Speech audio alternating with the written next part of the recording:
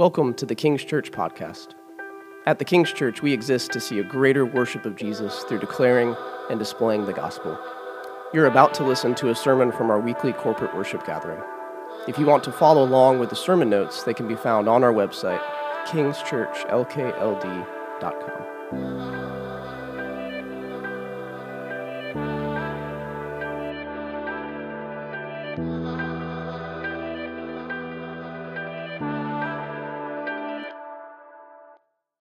My name is Pat. I'm sorry that I haven't been here for a couple of weeks. If you've been coming to the King's Church within the past couple of weeks, you're probably wondering, who is this guy up here? I'm one of the elders. Ian is up in Tallahassee this morning. He's speaking at a church up there. And Ryan and I have been left to steer the ship, so far so good, except for the crackle. Last week we were gone as well because we were down in Miami. You may have remembered that trip. I think we showed a video from John Humus down there, New City Fellowship. We went down with about 8 people to take a look at what they're doing in terms of a truly multicultural ministry that they're planting, serving the underprivileged in that neighborhood. We're really passionate about where we are here in the city of Lakeland. We intentionally chose to be here in Dixieland neighborhood and really want to do everything we can to embrace the multicultural nature of our neighborhood. So we went down there to kind of learn and see what they're doing, and I think we walked away with some good ideas. They were very encouraged by us being there as well, and I think the reality is we want to partner with church planters and church planting, and so there's just a lot of good things that happened last week, and I'm sure you'll hear some more. I talked to Hugo, he was there. Carlos and Barbara went. Chelsea, who's sometimes up here, Lee Lovett went along. So if you have any questions or talk to those folks, they'll certainly give you a rundown of what happened last weekend as well. Also, I'm sorry, but I'll be gone for the next couple of weekends as well. Thank all of you who congratulated me on retiring this week. Yeah. So I brought my glasses up because I'm going to need these today now that I'm retired. But my son Mike and I are looking forward to a trip out to Utah. We'll be hiking in the desert for a week or so. So we'll be gone for the next couple of Sundays and looking forward to that, but I'll miss you as well. So if you're new here, I'm sorry. You'll get to know me sooner or later. I'll be around. But thank you for your encouragement and congratulations.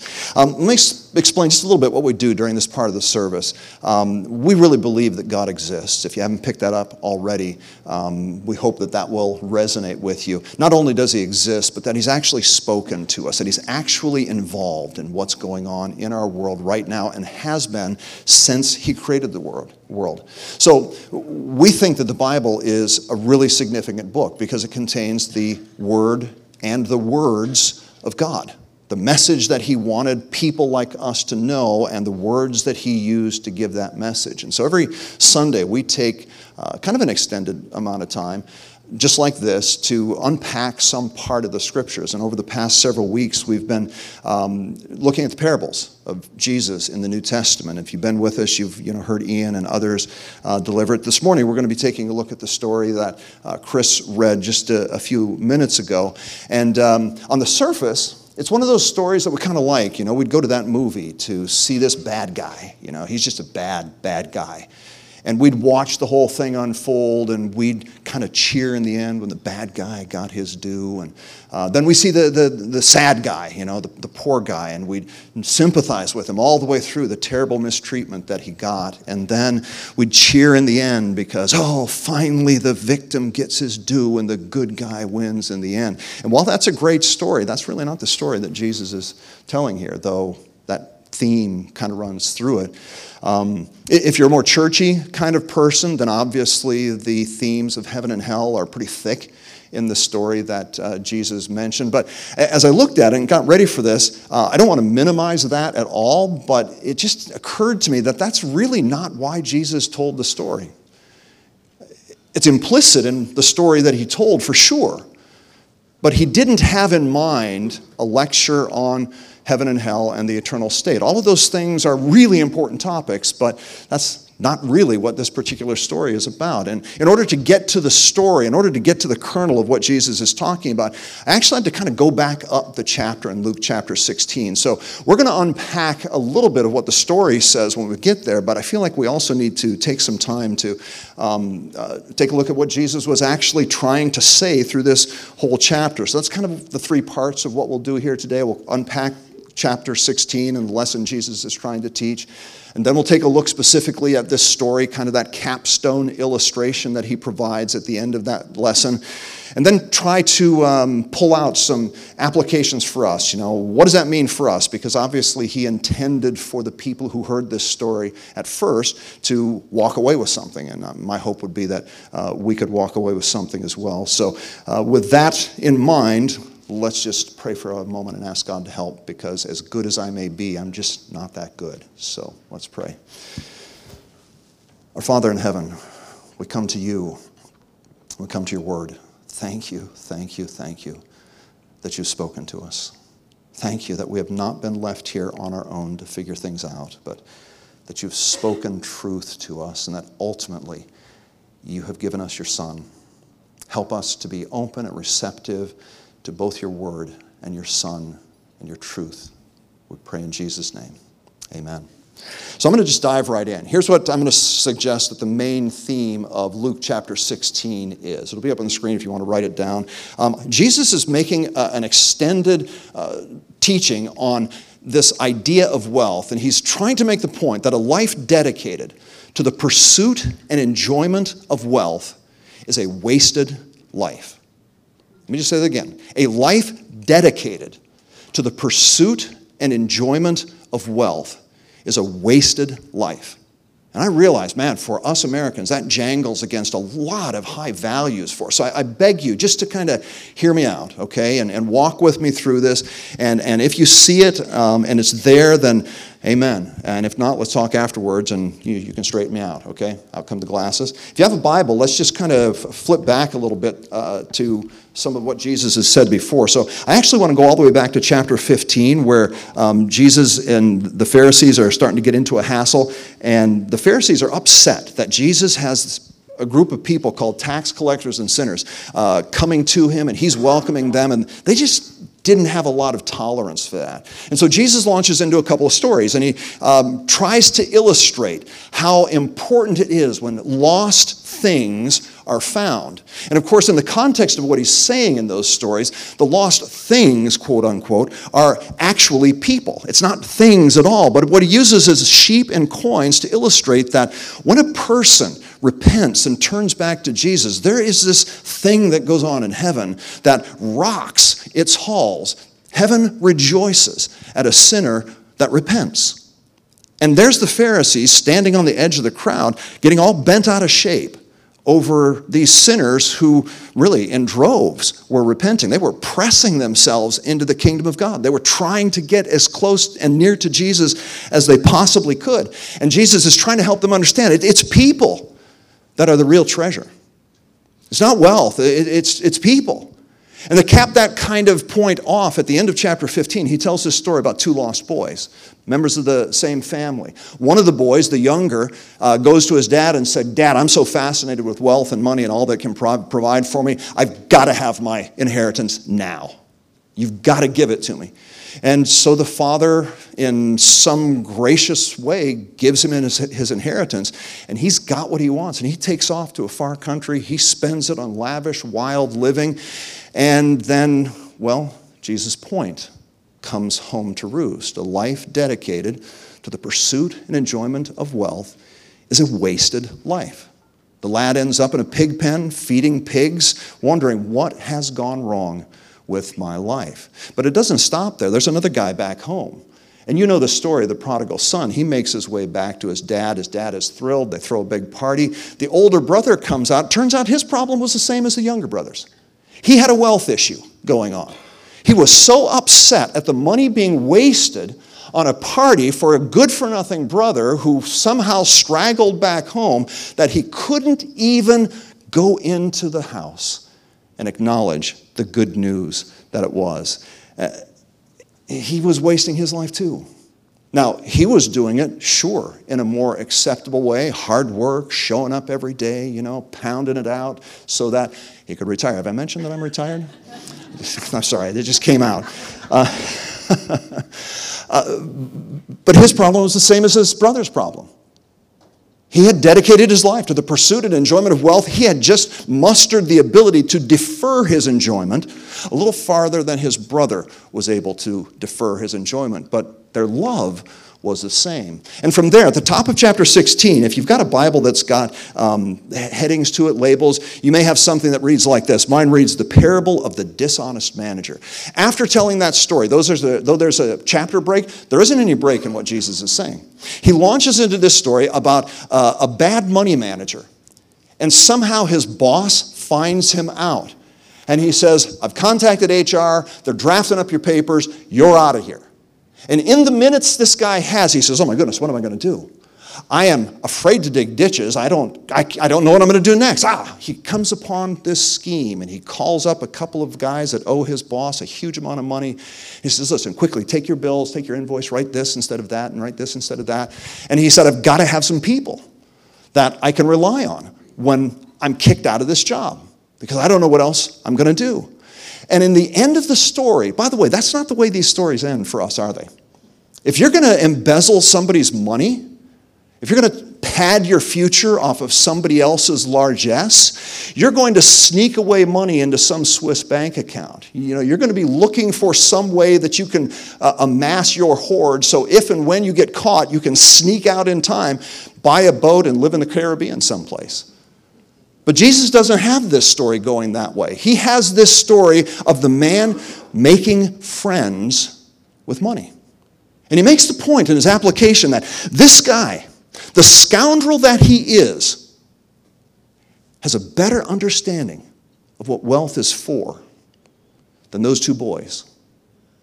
Wealth is not to be pursued and enjoyed for my own consumption.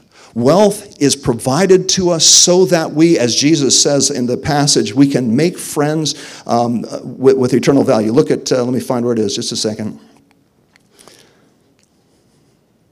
Verse 9, and I tell you, make friends for yourselves by means of unrighteous wealth, so that when it fails, they may receive you into the eternal dwellings. Isn't that beautiful? Here's a guy, scoundrel though he was, who got the fact that amassing a hoard of money is not the purpose of life. And Jesus intended to mess with our minds in this story, to make it clear that you and I have resources so that we can be a benefit and a blessing to the people around us, not so that we can pad our own enjoyment. Well, the Pharisees were having none of that. Look at what happened as we get into our passage. Verse 14, the Pharisees, little disclaimer here, who were lovers of money, heard all these things, and they ridiculed him. The word ridiculed there is they scorned him, they turned up their nose at him, they just, that's the stupidest thing I've ever heard. These guys actually thought that they were in the position to be both perfectly serving money and perfectly serving God. And they were actually quite proud of it. And so when Jesus makes the statement at the end of his little lesson in verse 13 that no one can serve God and money, he's just telling the truth. You can't do it. It's just not possible to serve God and money.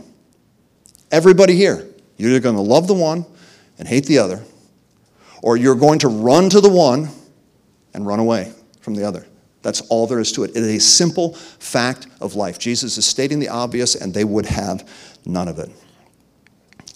And from there, he goes into a couple of illustrations on what he means. So he says, here's the point. I've just been trying to tell you in the parables of chapter 15 that it's people that matter, not stuff. And yet, everybody right now, since John, is doing everything they can to find their way to me. And you're standing on the outside, ridiculing and criticizing them. The very people that heaven is rejoicing over, you are minimizing. He goes on to talk about how they're also minimizing the law and the prophets. The very words of God. They had somehow managed to successfully twist the law and the prophets into clever little values and principles and traditions that enabled them to keep padding their pockets while robbing the poor and taking advantage of widows. He goes into this thing on divorce. He's like, well, why is he talking about divorce in this particular section? Well, back in that day, you got married for the family. You got married for the money. You got married for what was in it for you. And if you got married and you discovered that this one wasn't quite as valuable as the other one, you traded that one in for the other one. And Jesus is saying, listen, you behave that way.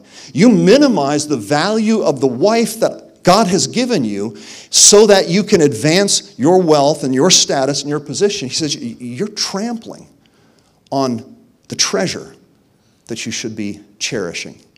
And from there, he launches into this parable about the rich man and Lazarus. Okay, so you tracking with me so far? We good?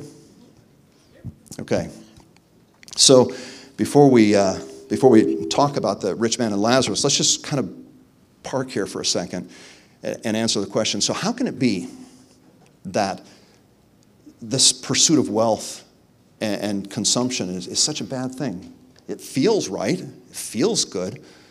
And Jesus is making a very clear statement that it's toxic for your soul. Well, track with the stories. Have you noticed through the stories he tells how that wealth corrupts and corrodes the loves of people who dedicate themselves to it? I mean, there's two boys who grew up in the same house, brothers. And a dad who obviously cared about them. The curse of the family is they were rich. And it ruined the boys. It's not the dad's fault. It's not the money's fault. It's that somehow their hearts became enamored more of money than of father and family. And they were able to walk away from that. There's the Pharisee standing on the edge of the crowd looking at the people flocking to Jesus, tax collectors and sinners, they call them. And they have nothing but scorn and don't even realize that the angels in heaven are rejoicing left and right because sinners are repenting. You've got men married to women who, by whatever means, became their wives. And they're thinking they can trade them in on a better model. Their values are just corrupted and corroded. There's something terribly wrong about the loves that are developing in their life. And we get how it happens, don't we? I mean, you get a little bit of margin. And you come to that place where, man, I'm not worried about this month's rent anymore. I'm not living paycheck to paycheck. And it feels good. And then you see this on-ramp that says, man, maybe I can get a little bit more of that. And sure enough, you do. And it feels good. And it's just like any addiction, isn't it? Before we know what's going on, the love for that thing that we've given our love to starts to define the way we live. It changes our values. And that's Jesus' point. He's saying, if that's the values that you're going to choose, I've got to tell you, I've got to be honest with you, that is a wasted life. Because from that point, wealth starts to blind us and distort what really matters. As we've said, in the end, as he caps it off with this story we're going to look at in a minute, wealth damns the soul of those it possesses. It wouldn't be a pat message if I didn't quote C.S. Lewis. And in his book, The Screwtape Letters, he has one of the devils saying this, and I think it's so profound. He says, prosperity, this is the devil speaking now, so this is not a good thing that's being said. Prosperity knits a man to the world. He feels that he is finding his place in it, when in reality, it is finding its place in him. And that's exactly what was happening with the Pharisees. This addiction that they developed to money that allowed the writer, Luke, to summarize and profile them as lovers of money, it was actually damning their souls, and they didn't even realize it. And so at this point in the lesson, at this point in chapter 16, Jesus has to pull out a story that was designed to shock people. He intended for this to rattle people to their boots. And it should have rattled you and I when Chris read it a little bit earlier. Let me just kind of tell you what Pat's take on the point of this particular story is. And it's here. The way that your life is going now has a little correlation to how your life shall be after dying. However, what you love now makes all the difference. The way your life is going now has little correlation to how your life shall be after you die. But what you love now makes all the difference. Did you see that in this story that I read? I mean, here we've got a story of two men, okay? One is ridiculously wealthy. Just ridiculously wealthy. I mean, it's so bad, it's obscene. It utterly consumed him. Then you got the other guy, desperately poor, sick of some kind of oozing skin disease. He was so weak that he couldn't even swat the street dogs away that came and licked his sores. And the lives of the two of them were connected in Jesus' story by this single fact. Whoever cared about that poor man laid him at the doorstep of the rich man in hopes that some table scraps might find their way out the door to the poor man. It never happened. It never happened. It's obscene. It's ridiculous. Had we heard that story at that time, hopefully you'd be as shocked as you're feeling right now as I lay it out for you. And then before anything else could happen, both of them died. Both of them died. The poor man died. His poverty earned him nothing. His life went from bad to worse as far as it can go. If there's nothing more to life than just this. If there's nothing more than life to just this. His poverty didn't stop him from dying. But the same thing is true for the rich man. His outrageous wealth did not stop him from dying. Everyone has an appointment with death. And it came for both of these men. So here's the startling thing. Dying didn't end their existence, did it? Dying did not end the existence of either of these men. Lazarus, angels came and carried him safe to Abraham's side. Though he had died centuries before, Abraham was still alive. He was still tuned in. He was still aware of what was going on. By the way, it's worth noticing in this story what Jesus leaves out. There's no account of Lazarus saying anything here. Surely you would think, in the life of injustice that he had experienced, he would be able to raise his hand to heaven and say, "Excuse me, God, but let's have a talk about how my life played out back there." Jesus does that on purpose. It's abundantly clear that whatever Lazarus had suffered while he was here, it was completely compensated for and more by what he was enjoying when he was there. There was no need for him to utter a complaint, no need for him to raise an accusation. Lazarus was carried away and he was comforted, and that was enough. On the other hand, the rich man died, and it was not so peaceful for him. In fact, it was awful. He was so awful that he felt somehow a drop of water would provide him with some relief. And Abraham, founder of the Jewish faith, hero of heroes for Israelis, he was powerless to do anything about it. He could only observe that Lazarus had known suffering in his life, and now he's forever comforted. And this man had known lavish and sumptuous comforts during his life, and now he's forever in anguish. And there's this great chasm between the two of us. There's nothing anybody can do about it.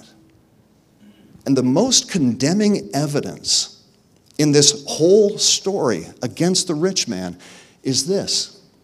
He knew Lazarus' name. He knew his name. What is that about? How is it that you live in that kind of excess, a guy outside your front door is laying there, and you know his name, and you do nothing. The most damning thing this guy says is Lazarus' name in the story. He knew better.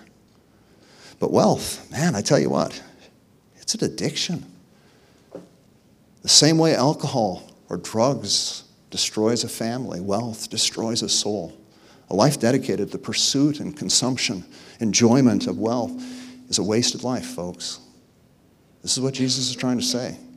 And he caps it off with this horrific story. The rich man in the story at this point seems to be becoming aware that he's never going to know anything but this. And so he appeals to Abraham to send Lazarus. He's got 5 brothers back home. Please send Lazarus so that they might be prevented from coming to this dreadful place. Abraham brightens.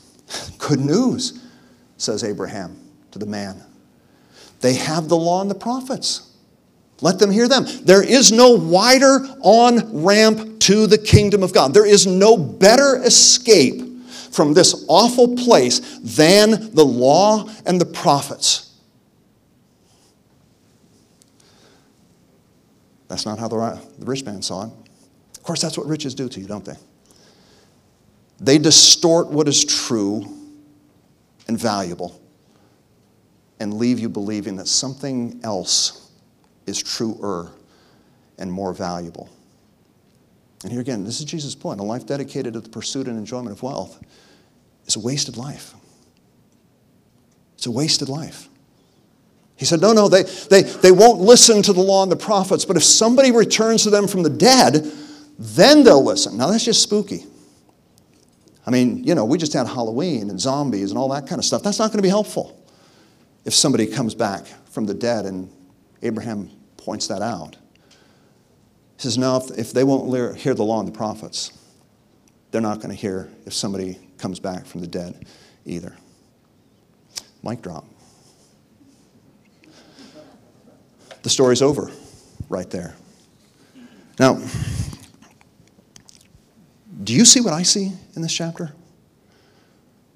Are you tracking with where Jesus is going through chapter 16? And are you tracking with why he ends that dreadful chapter with that story? Man, this must be really, really important.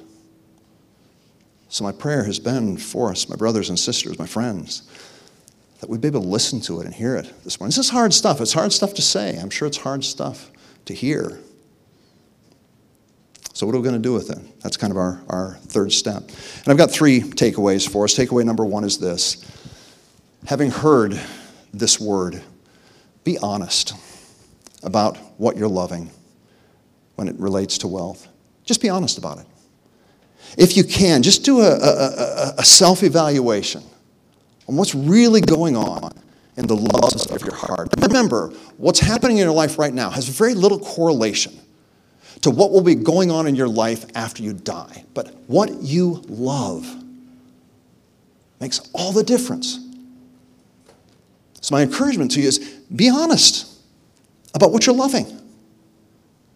Do a self-check on this. If you have the capacity to repent and self-evaluate, take it as a gift. You remember the story about the first lost boy who went off to the far country, found himself in the pig pen? You realize that it's a pretty rare event that somebody who has so wasted their life as that ever comes home. That kind of stuff usually ends badly. But if you're at that place and God is giving you the ability to do a self-evaluation on your loves, and you're saying, oh my gosh, I'm tending towards or neck deep in a pursuit for the enjoyment of wealth, and I may just be wasting my life. My friend, man, praise God for that. Praise God for that. And I encourage you, run to Jesus. Just like the tax collectors did. Just like the sinners did. We are just like them. Can I say a second thing on this point? This honest self-evaluation. Guard against the tendency to look at somebody else and do that evaluation on them. Okay? Just guard against that. It's not helpful. And you can't do it. You don't have enough knowledge. You cannot tell what another person loves by the kind of house they live in, the sort of clothes they wear, the car they drive. You never will be able to tell what another person loves by those things. So don't even try. I guarantee you, it is a distraction that will ultimately damn your soul. Don't do it. Be honest about what you're loving as it relates to wealth. Here's takeaway number 2. Never step over the beggar at your door. Just don't do it. Never step over the beggar at your door.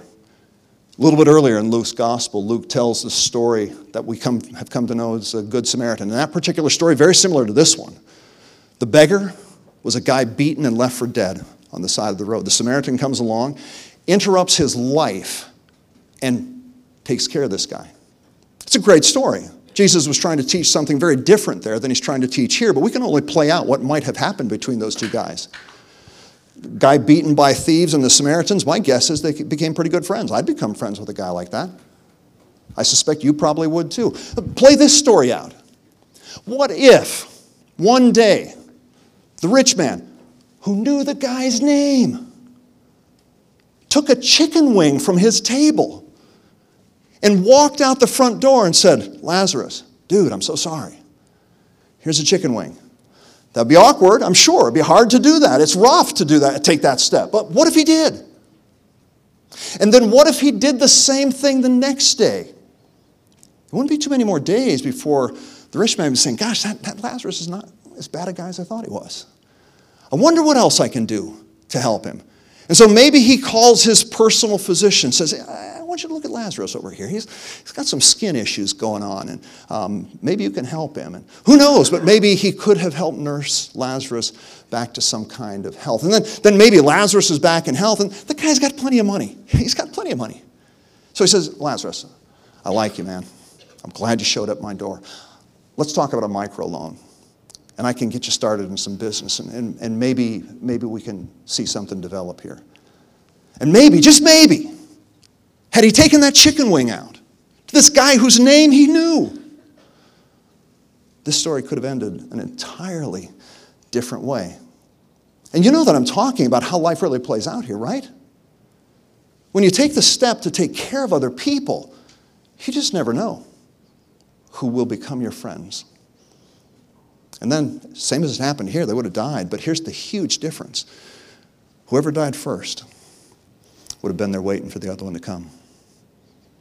And I tell you this from the bottom of my heart, those who know my story, there's nothing better than knowing there is someone waiting for you there. Nothing better. Never, never step over the beggar at your door. Here's the last thing. Make every effort possible to hear Moses and the prophets, the law and the prophet. Make every effort possible to hear. I mean, it's clear, as we've said, that the factor behind whether one arrives at Abraham's side or not is whether or not they've responded to the law and the prophets. Abraham says, if your brothers want to show up here instead of there, they have the law and the prophets. Listen to it. But there was, again, the problem with this life dedicated to the pursuit and consumption and enjoyment of wealth. They couldn't hear the law and the prophets. All they could do was see the law and the prophets as this set of codes that if they lived them properly, they'd have this blessed life. And then after enjoying for however long they lived this blessed life, they would be able to finally get to heaven. And God would say, golly, you really nailed it down there, man. I was so proud of you. Could I just caution you against any Jesus stories that make you the hero of the story instead of Jesus the hero of the story? There is nobody who will ever enter the kingdom of heaven who is the hero of their own story. It just will not happen. You cannot serve God and wealth. You cannot do it. It's impossible. But we have the law and the prophets. And when Jesus puts that phrase in the mouth of Abraham here, he's talking about more than just the sacrifices and the laws and the dietary rules. He's talking about this massive story of God in which in the beginning God creates this world and he populates it with a couple, and it's good and it's beautiful. And then there's this devil who sneaks in unaware and deceives and vandalizes the creation. His rebellious objective is simply to deprive God of the glory due to him from the creatures made by him. And it looks like he's going to succeed, except for this. Right at the beginning, God says, there is coming a son who will set this right. I will send a seed of the woman.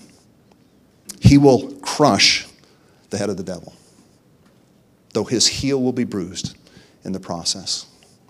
And the entire Old Testament, the law and the prophets, is all about that. And then Jesus makes it clear. John was the end of that in this passage. And now the Messiah is here. This son who is going to come and somehow make what is ugly beautiful again. To cause what is sad to start coming untrue. This one who was going to come. Jesus said, if you can hear it, it was him. I'm the one. And all who came to him, well, the angels rejoiced. All who couldn't hear it, they stopped listening. Peter goes on to say of this law and the prophets, he said, concerning this salvation that Jesus brought, that prophets talked about. The prophets who prophesied about the grace that was to be yours. They searched and they inquired carefully. Inquiring as to what person and time the Spirit of Christ who was in them was indicating when they predicted beforehand the sufferings of the Christ and the subsequent glories. It was revealed to them that they were not serving themselves, but you, us, to whom has been announced through those who have preached the good news by the Spirit sent from heaven, things into which angels long to look. My friends, we are sitting in the shadow of the best news the world has ever heard. The Messiah has come. Jesus is the Christ. And those who place their confidence in him, those who trust in him, are those who have heard the law and the prophets. They testify to him. They point to him. He is their only culmination. So make every effort to hear, my friend. Make every effort to hear. And to hear along with the good news, the gospel about Jesus, the Christ. Turn your loves to him. And away from all those petty and distracting things that would easily and otherwise get in your way. And I'm suggesting that that is the message of Luke 16. That's the point of that climactic parable at the end of that chapter. So let's pray.